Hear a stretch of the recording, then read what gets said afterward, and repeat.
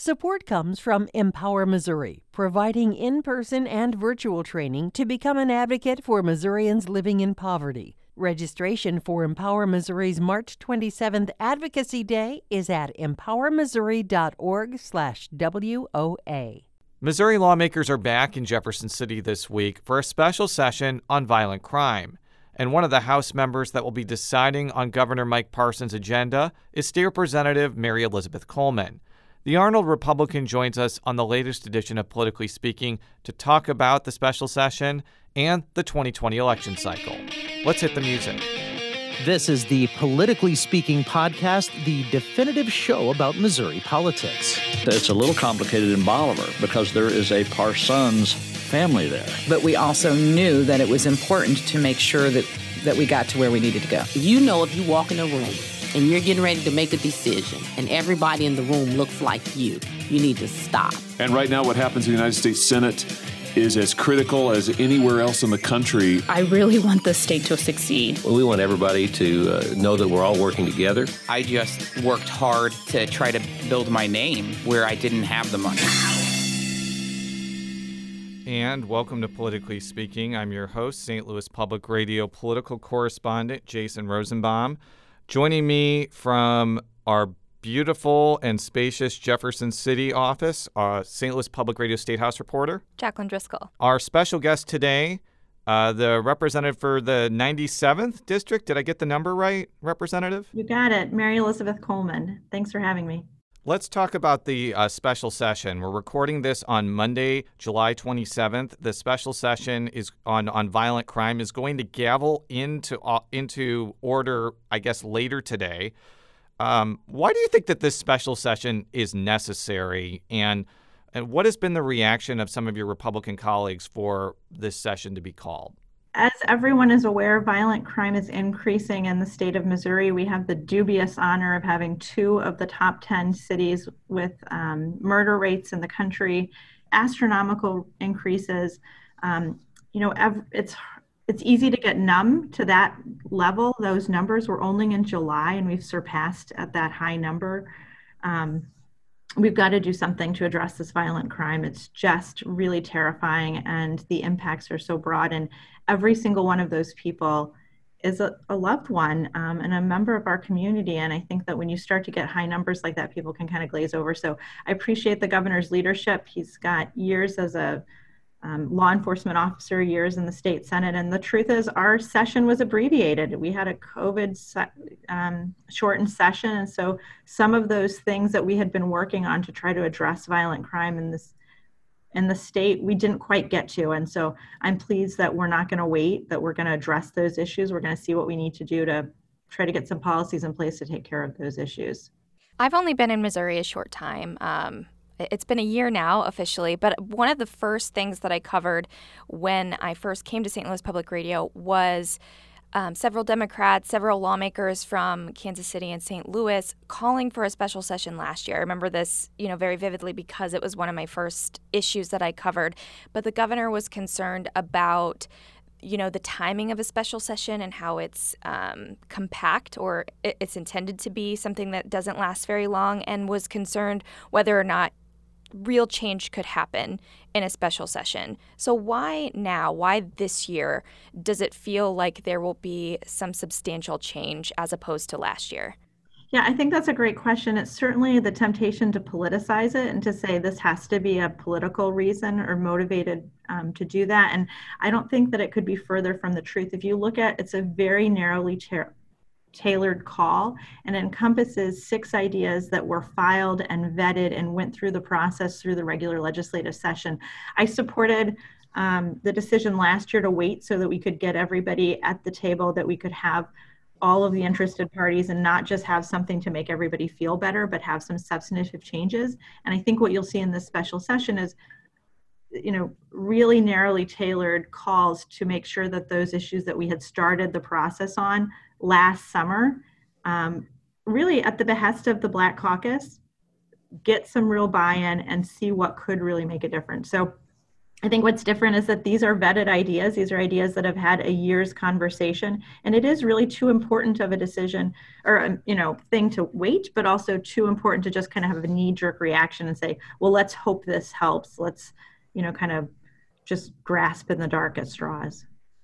At the press conference, when the governor announced that he was going to be calling a special session, he did lay out those 6 priorities and also mentioned that, I don't know if bipartisan was the correct word, but indicated that there likely it would draw support from both Republicans and Democrats. And I sat through some of the conversations, specifically police residency for St. Louis police officers. At this point in time, is there buy-in from both sides? Is this going to be a special session that is able to wrap up quickly because some of those issues have already been discussed? Yeah, so I'm glad that you brought up the residency requirements. I think that that's one of the more hot button topics that is part of the call, but it's really being led by the leadership of Lyda Krewson, the mayor of the city of St. Louis. I'm fortunate enough to serve on judiciary and general laws in the House, and those are the committees that these types of issues will often go through. And so I've sat in those same hearings, and you just heard police officer after police officer after police officer saying this residency requirement will help us attract and retain law enforcement officers. There's a shortage in the city of St. Louis. We don't have the people needed to get the job done.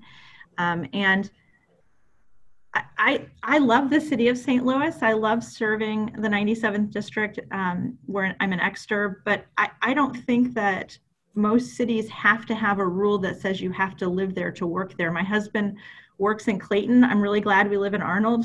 That doesn't mean we dislike Clayton. It just means that Arnold is a better fit for our family. I think a lot of people feel that way. I know, Jason, you have a child. You talk about openly about having some special needs and how important being in the special school district is. That testimony was heard over and over and over, that those who serve have children who have academic needs and can't often get those needs met in the St. Louis City public school system, and they can't maybe afford the parochial or private school system. And so, interestingly, a lot of that conversation really centered around what the needs of the broader family were and how to get academic access.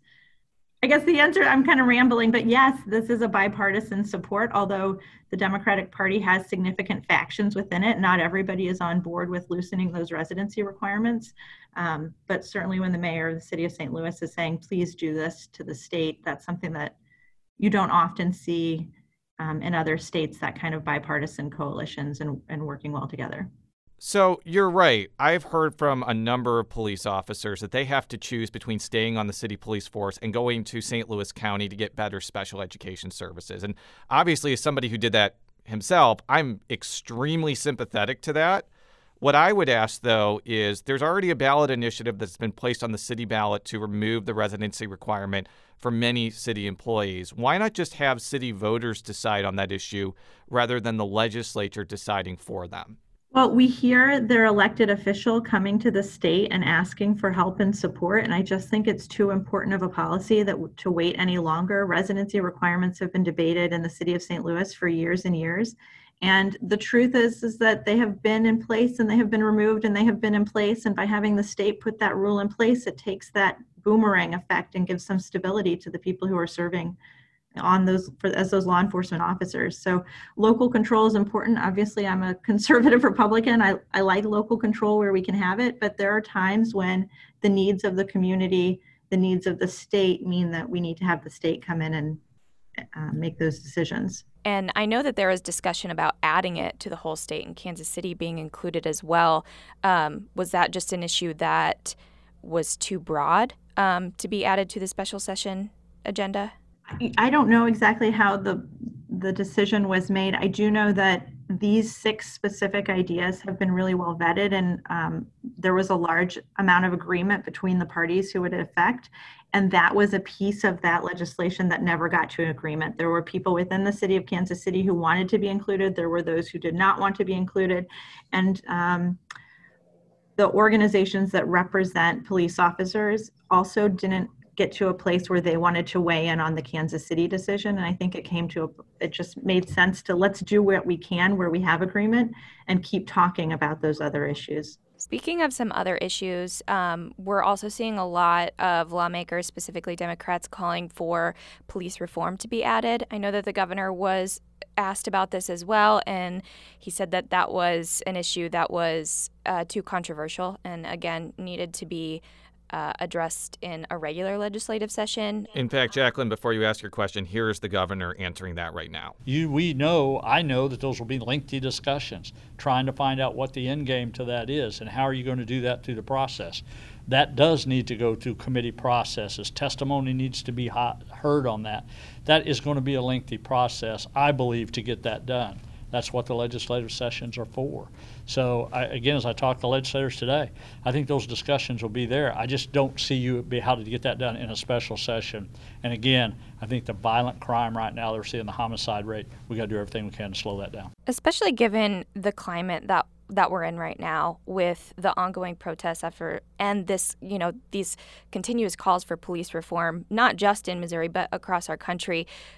Do you think that violent crime and police reform would produce the best results? So there's no question that we're going to be having conversations about police reform. I was trying to look down and see if I could find Representative Shamed Dogan from St. Louis County has been an incredible leader on making sure that bad officers are held accountable. I think everybody wants to see that, and that's something that we need to take steps to make sure that that's happening.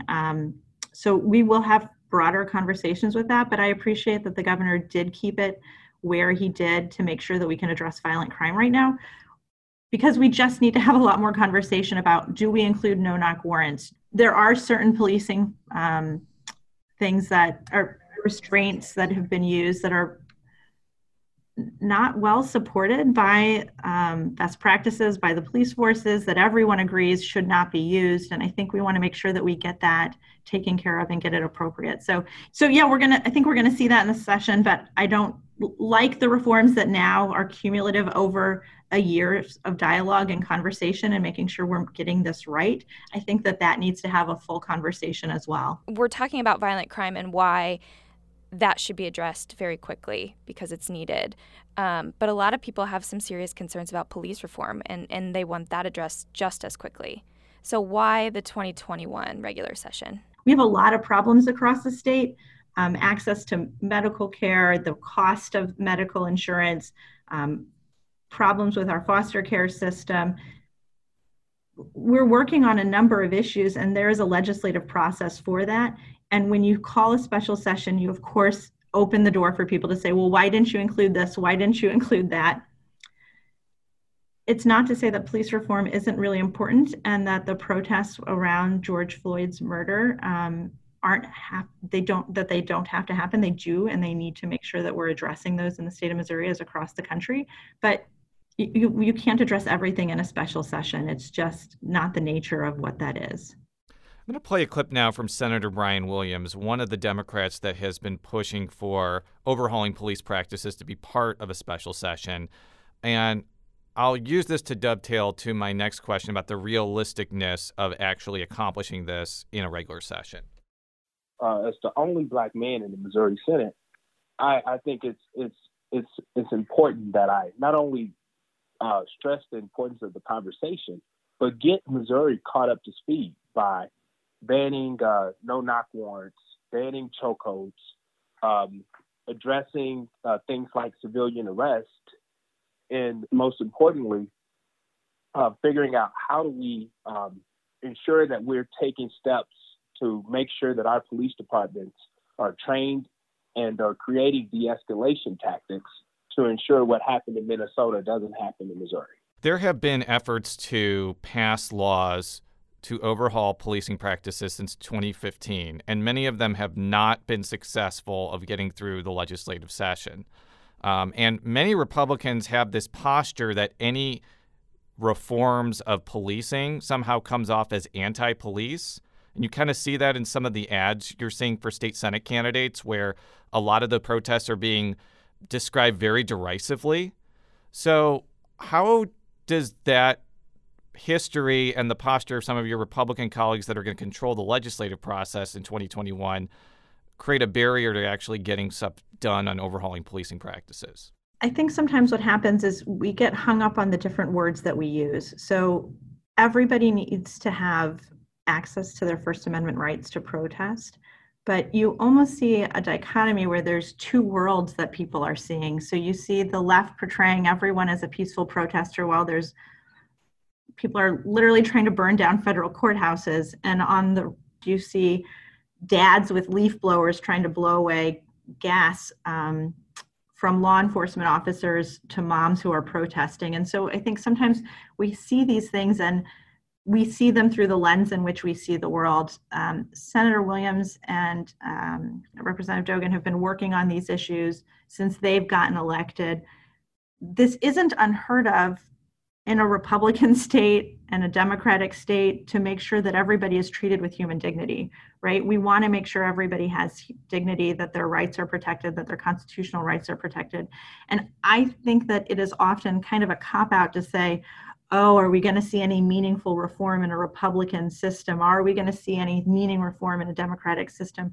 These are by and large not partisan issues, although we see them through our partisan lens. We want to make sure that our cities are safe. We want to have a strong law enforcement presence that knows how to de-escalate, who knows how to deal with mental health crises, but also is going to step up and say, you know what, we're not going to allow rioting. We're not going to allow people to set things on fire. We're going to be able to be trained to see who are those radical elements within a peaceful protest so that we can separate them and not paint people with a broad brush. So I feel really hopeful that there is progress, that there is movement that's going to be made.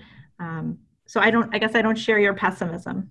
We'll be right back after this quick break with State Representative Mary Elizabeth Coleman. If you have a smart speaker, you have access to the entire world of NPR and St. Louis Public Radio. All the latest news and all the captivating stories. Activate our voices with yours by telling your smart speaker to play St. Louis Public Radio.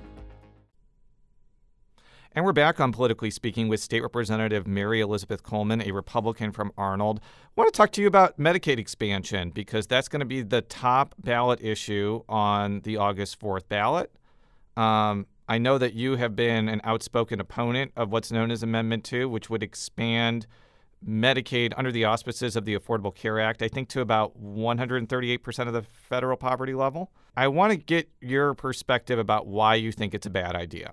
So first and foremost, my concern is that health insurance and access to health care for most Missourians is too expensive. People can't get the care that they need. It is a real problem. But my concern is that Amendment 2 isn't the solution to fix it, and in fact is only going to make the problem worse.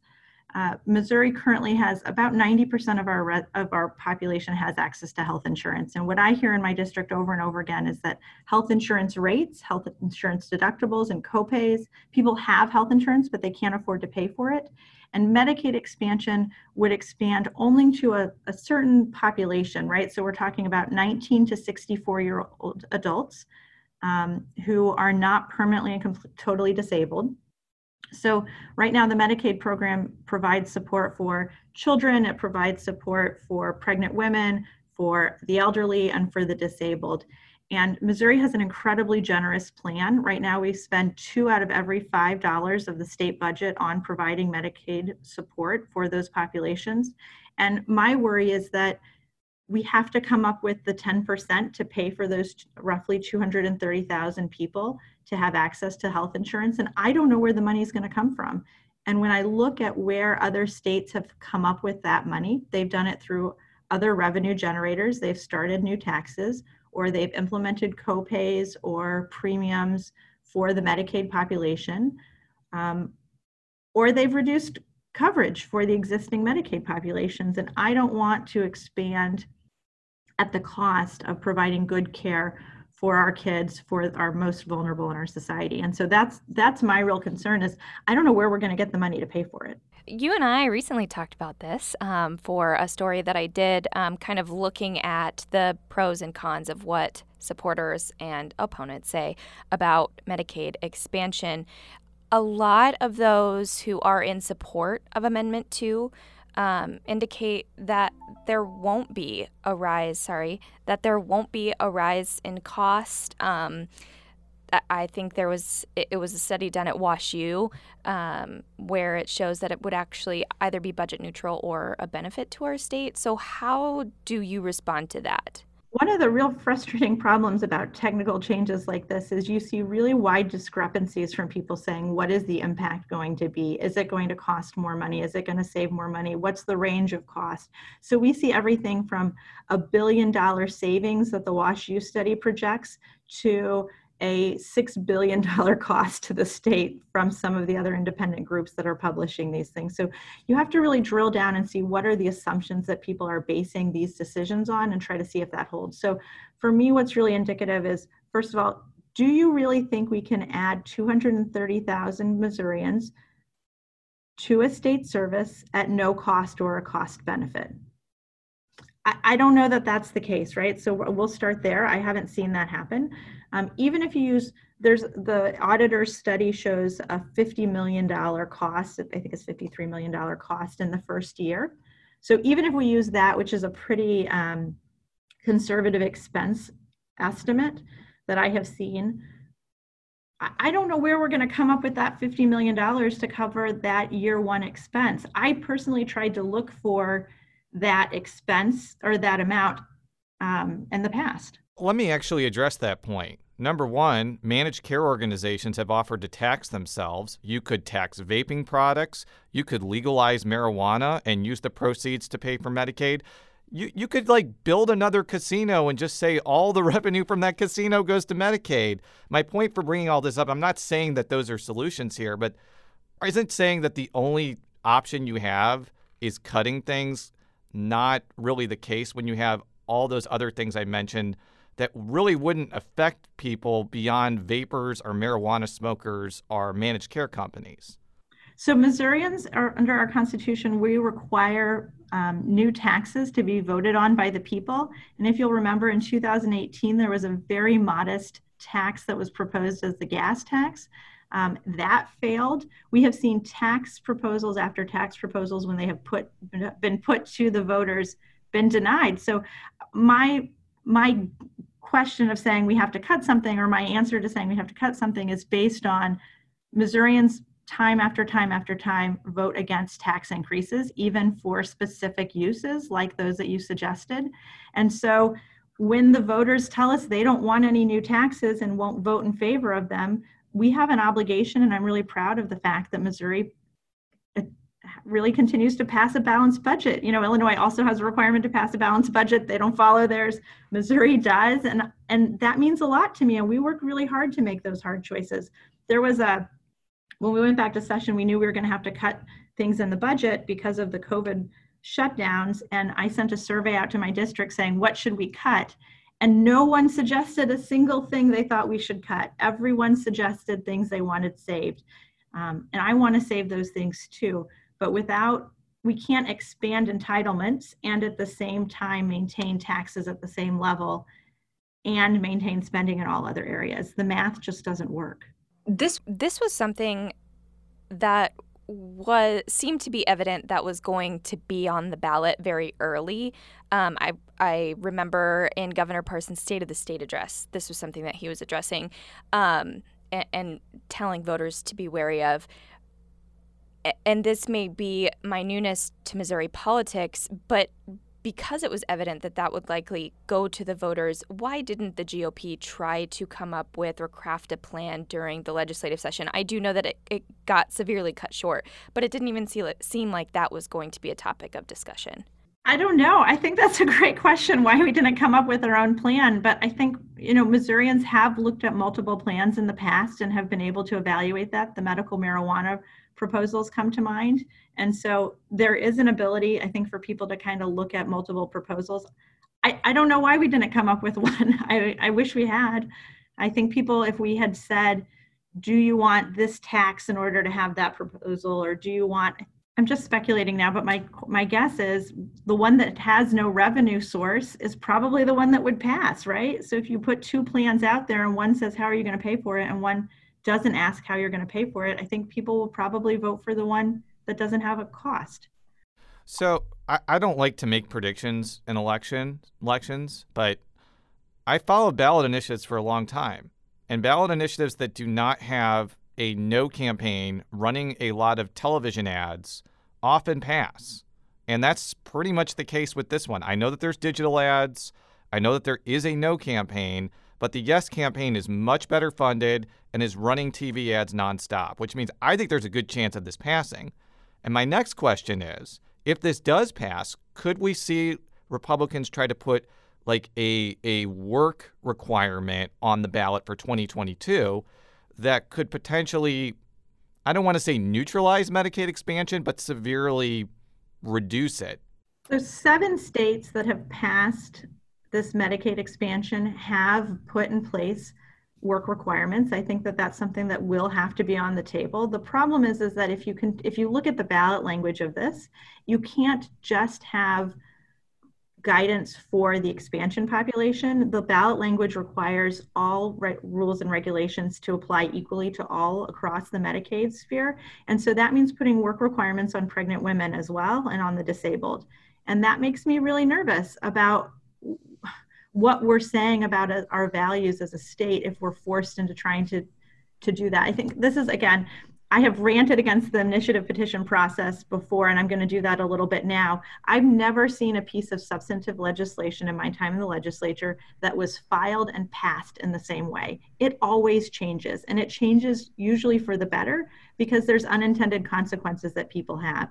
And I think that work requirement piece is one of those that saying all rules have to apply is not going to be the result that Missourians would want to have put in place, but that is one of those ways that other states have controlled costs.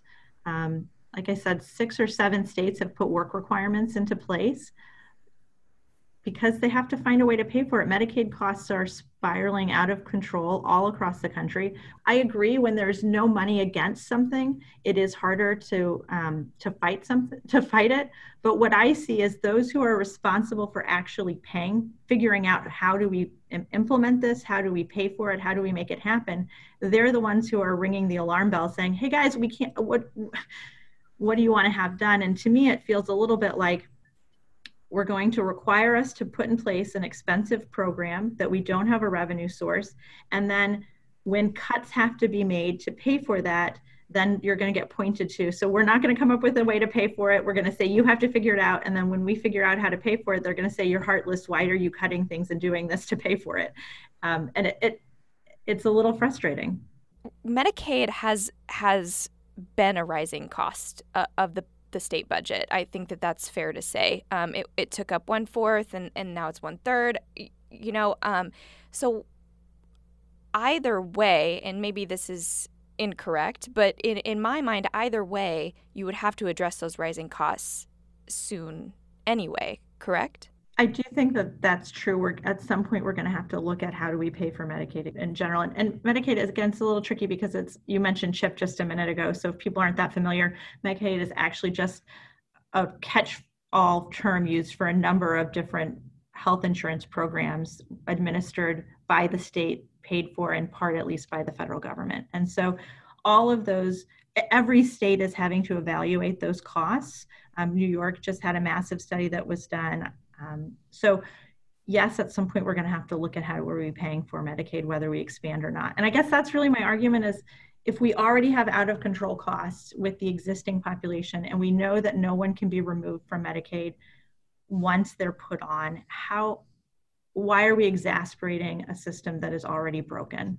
But I agree with you, Jason. I mean, without an expensive, campaign to try to say, no, let's not do this, it is really hard to get the message out, and it's a very, very complicated issue. And we hear things that are just blatantly not true in the ads that make it sound like, well, yeah, we should do that. So one of those is we need to bring our federal dollars back. Our federal dollars are going to other states. There's this ad of, that shows money flying into other states from Missouri.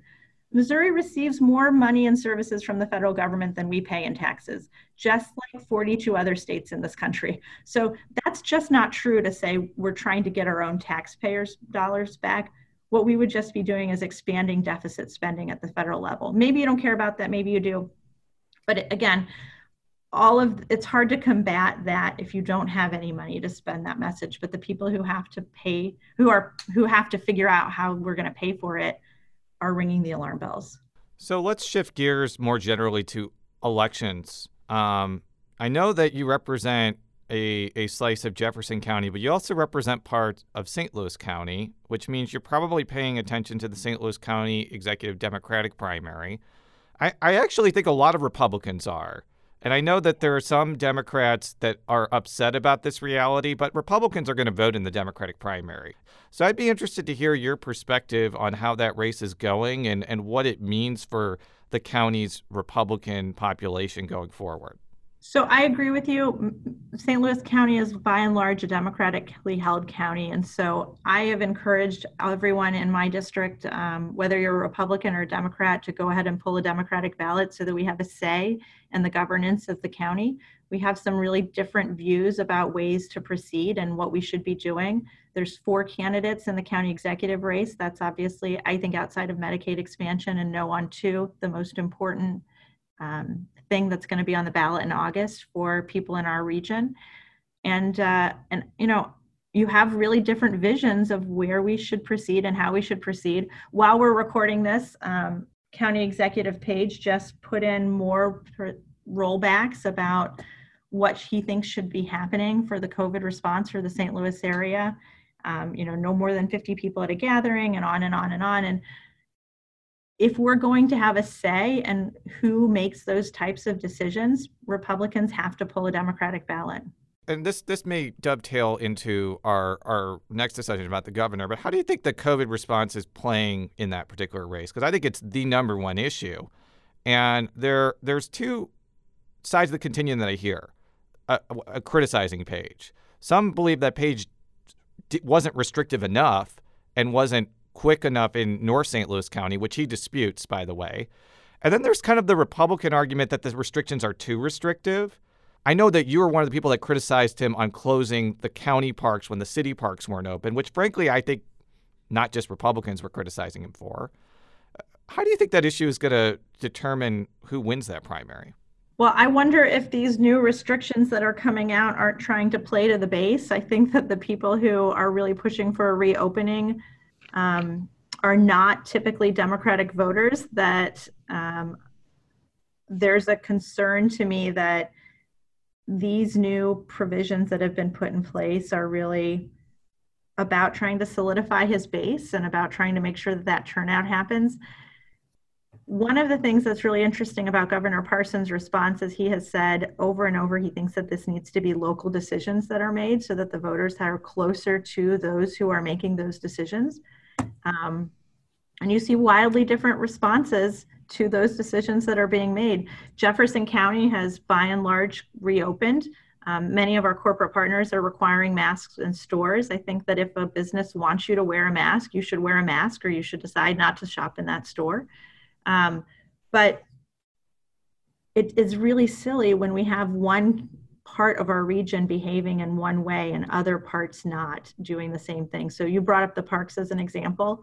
When you've got Jefferson County, St. Charles County, and St. Louis City having open parks, and St. Louis County has closed their parks, that doesn't make a lot of sense.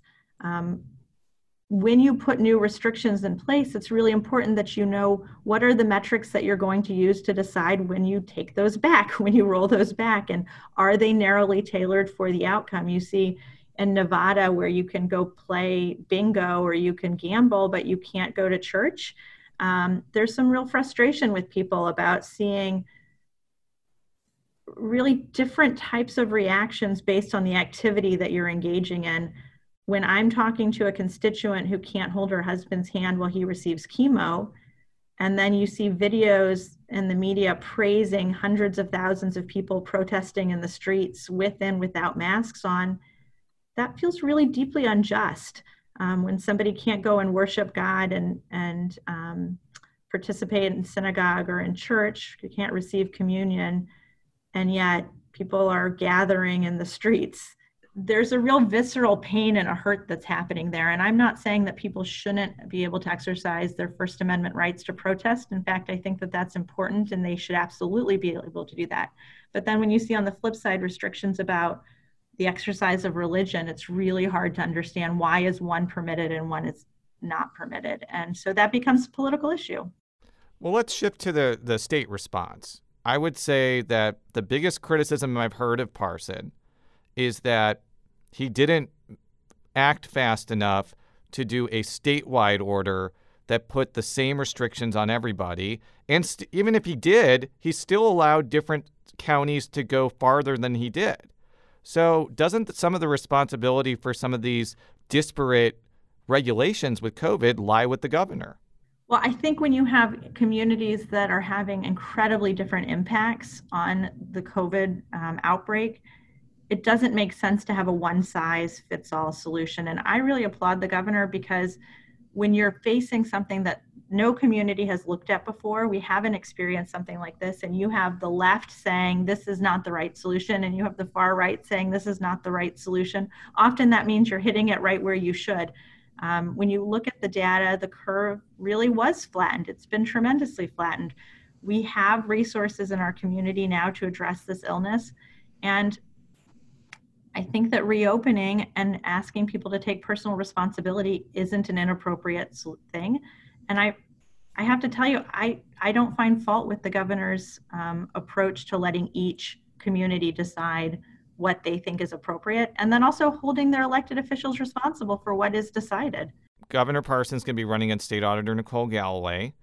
I think that this, even though the state has moved definitively to the Republican side, I think that this race could be very competitive, especially if Biden ends up only losing Missouri by single digits. We saw in 2016, for example, that Chris Koster lost against Eric Greitens by about 6%, when Trump won by 19%. How do you think the presidential race will factor into whether Governor Parson gets elected to a full term? And how do you think that this race will be competitive? Because I've had some Republicans say they don't believe it's going to be competitive because they feel the state is too red for a Democrat to win statewide. So when we look at the historical data, we had a Democratic governor in 2017. That was just 3 years ago. So when we say it's too red for a Democrat to win, I think it's a little bit short-sighted.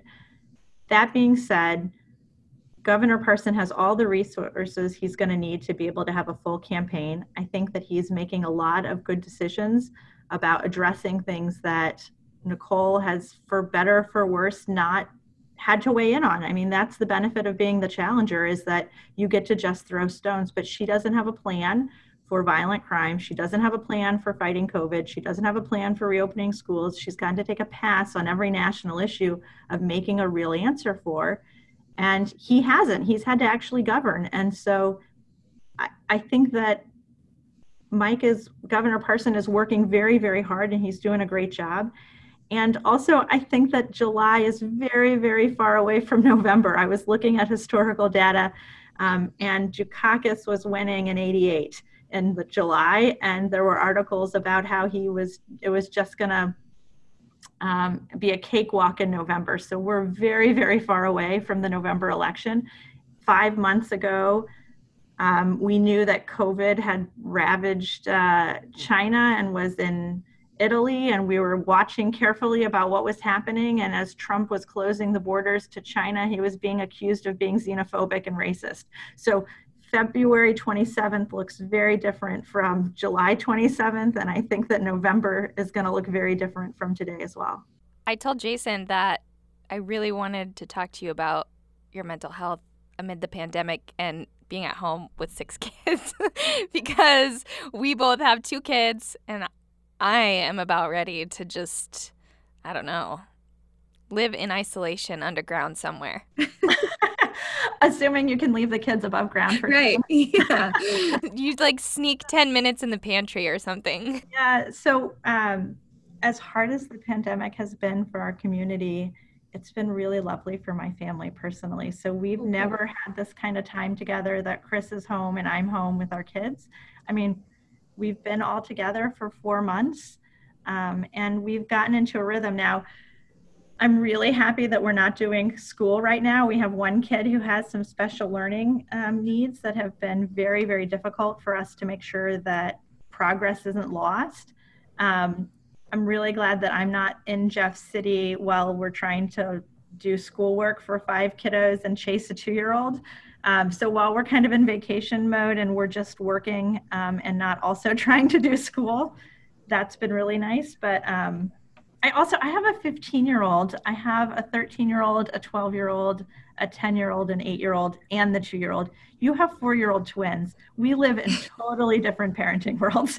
But you're like the shining example of what COVID can do to families. And I'm like hanging on by a thread. I will also say we made a decision really early on within our community.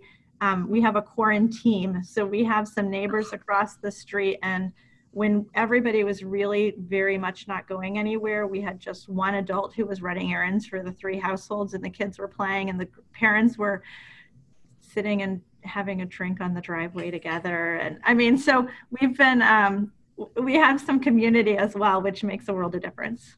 That's amazing.